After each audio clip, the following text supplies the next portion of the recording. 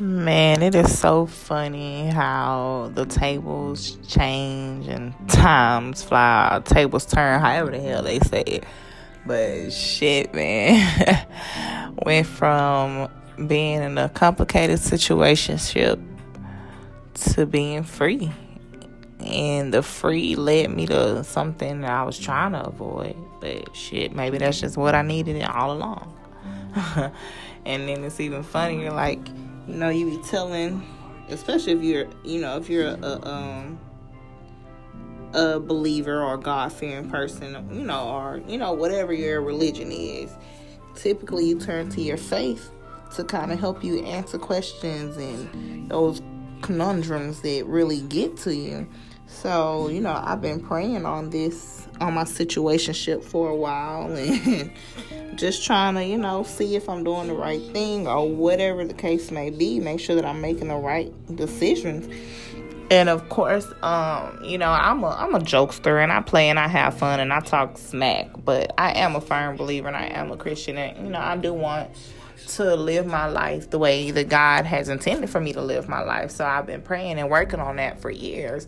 And again, back to my situationship, something I have been praying and, just asking God to show me in a way that I can understand. Because that's my issue, when it comes with communicating and him relaying messages to me. Sometimes I feel like I don't always hear or catch what he's trying to tell me because, it wasn't portrayed in a way that I could understand. So, especially with me trying to get closer to him spiritually and hear him in a different way, I always pray and ask God to show me in a way that I can understand.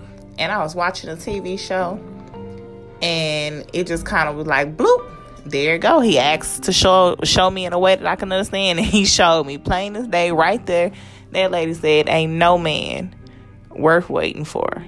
And in the sense that she was stating it was that, she waited 13 years of her life for the man that she loved, hoping and praying and fighting for him to get out of jail, ended up getting cancer and, never even being able to be with anybody else because she's been waiting for him all this time. And she was saying, if I would have known that I would be here 13 years ago, because it was only 13 years, the lady was a young, beautiful woman. Like, that was 13 years of her life. She could have been living with somebody else, being happier, even if it was by herself. She could have been living her life. But instead, she waited and waited and waited and, ended up not having much life left to live. So that really hit home for me. And I was like, you know what? I know what type of person I am. I know what woman I am. And I know what I have to bring to the table. So whenever my husband comes, hey, he gonna be a happy ass man. But until then, I'm not waiting. I'm not wasting my time, my years, my life, my love, my passion. I can't do it anymore. I'm not waiting around just to be waiting, because tomorrow ain't promised. Especially right now with this COVID-19, bro. Like, tomorrow ain't promised. I want to live to the fullest and be happy all the days that I can while I can. So that's my little spiel for the moment, guys. Hope you guys enjoy it. Let me know what you think. Talk to you soon.